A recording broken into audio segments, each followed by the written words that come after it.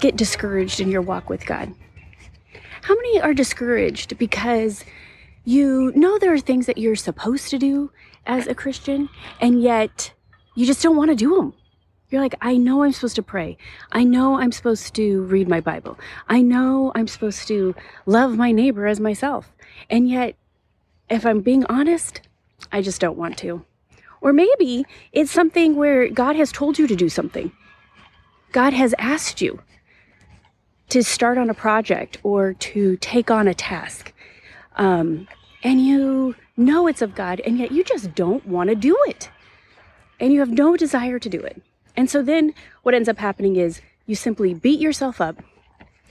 You condemn yourself. You might experience some shame in there. And you wonder what's wrong with you. Why don't you want to do it? If it's of God and for God, why wouldn't I want to do it? Why is it so hard? Well, today on Danica's Spiritual Quick Tips, I'm going to talk to you about something you can do that might help overcome the obstacle of desire, or lack of desire in this case. And I want to tell you about something a professor of mine said. I took a philosophy class called Metaphysics from J.P. Moreland, one of my favorite professors, also a favorite philosophy writer, apologetics writer. He's wonderful. Go check him out. But one of the things that he said in his class that has stuck with me for years now, because I took that class a while ago, was he said there are different types of desires.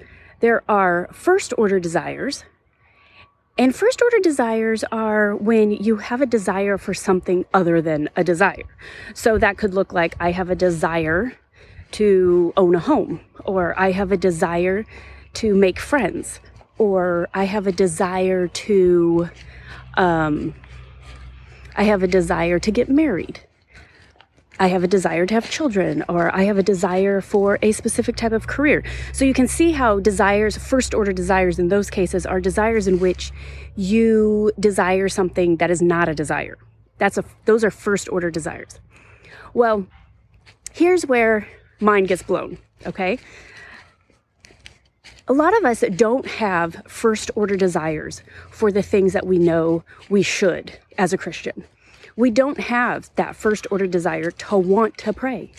We don't have that first order desire to want to give money to the work of God. We don't have a desire to love our neighbor as ourselves. We don't have a desire to read the Bible regularly.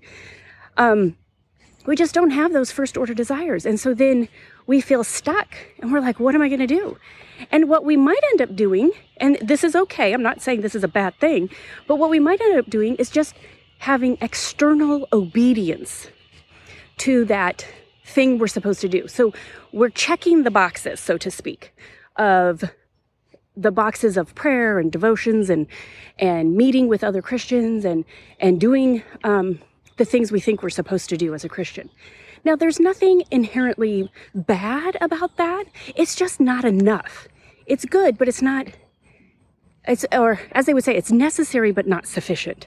Because ultimately, Jesus talks a lot about how he wants our hearts to be properly aligned with his desires for us. And so here's the thing I want you to really understand.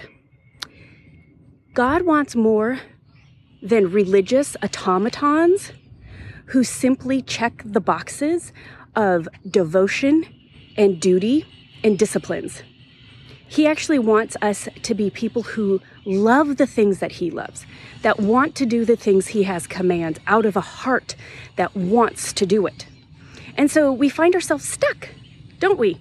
Because we recognize, oh, I do want a heart that is aligned with God's heart, and yet here I am, I don't have that desire.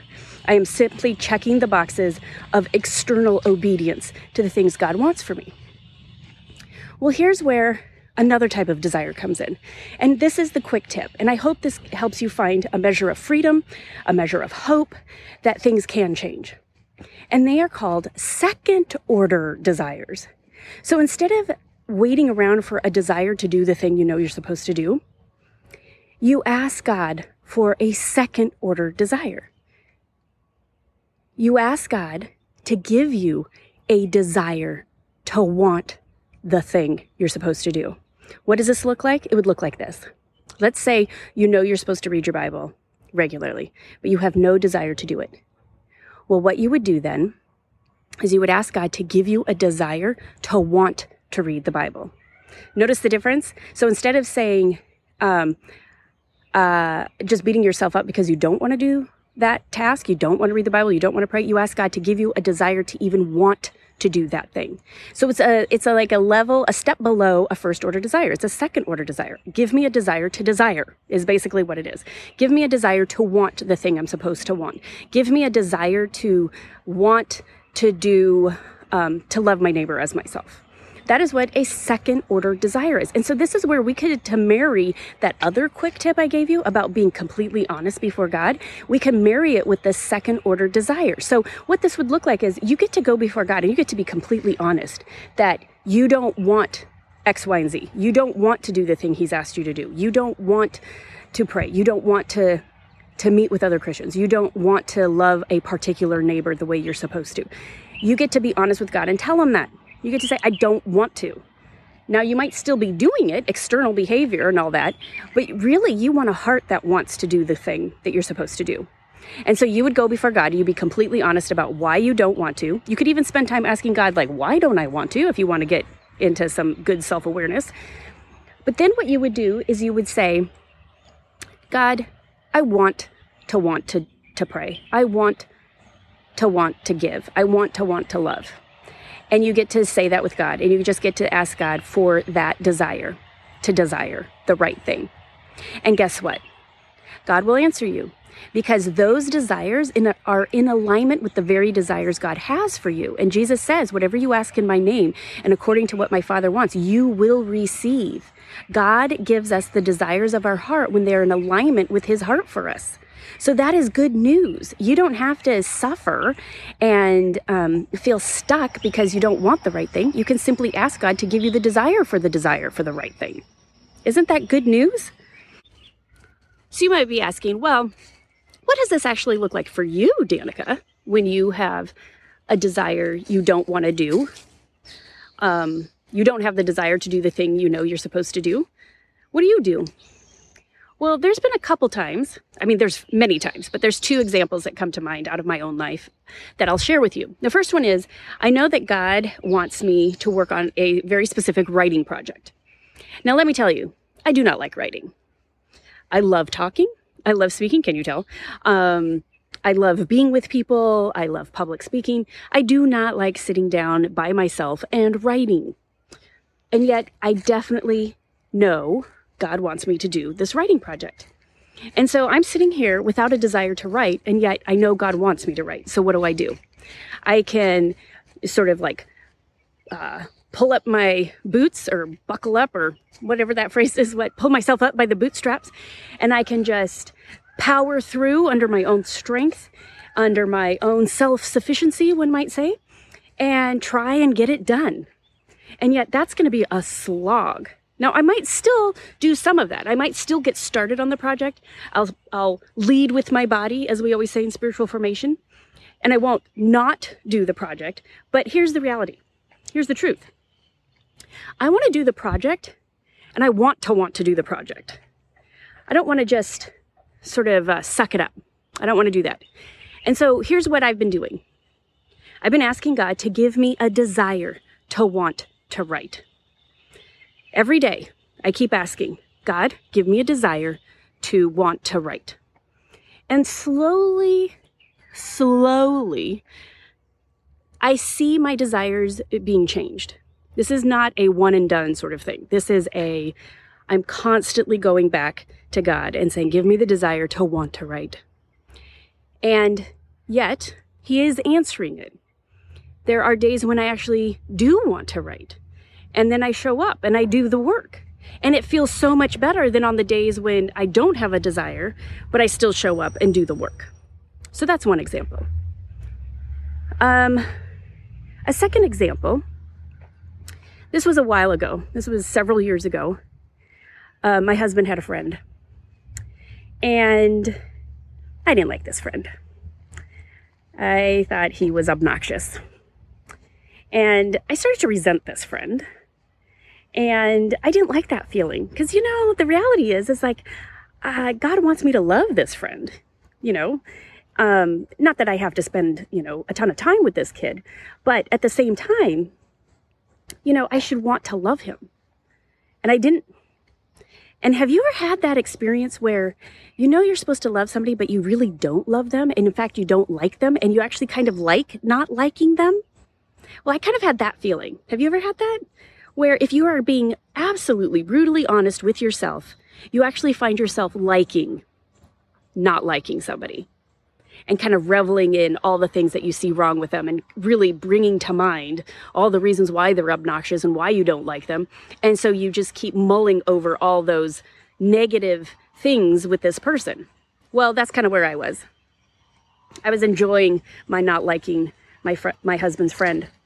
And then I got convicted by the Holy Spirit that was not Christ-like behavior. And so I said, all right, God, well, here's the truth. I don't like him. And I don't really mind not liking them. So you're going to have to give me a desire. You're going to have to change my heart in this. You're going to have to give me a desire to want to love my husband's friend. And because this is a desire that's in alignment with God's heart for me as his daughter, as his follower in Christ, God changed my heart until one day this friend showed up, and without me having to try, without me having to run through all the scenarios in my head which says, these are all the reasons why you need to love him, and these are all the reasons why he's not so bad. I didn't have to do any of that. It was just as if there was a supernatural desire in my heart to love this person the way Christ loved him.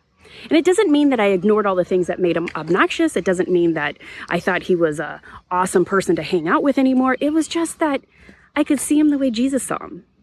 And seeing this person the way Jesus saw him, having that desire to love him the way Jesus loved him, was transformative for me. It made all the things that were difficult about this person, what do you call it? I could handle it.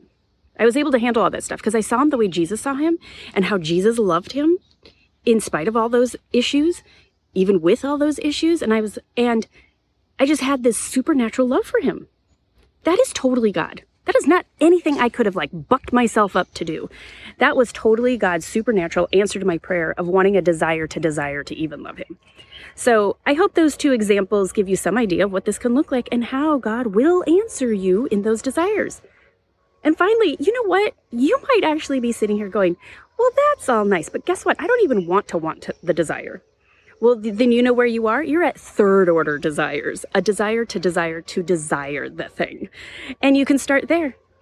God will meet you wherever you are at in your desires. He will not force you, coerce you, condemn you. He will not punish you for not having the correct desires right now. He will work with you where you are at, just like he worked with me. So I hope that gives you some confidence. I hope that gives you some hope that things can change in your life. Thanks for joining me today.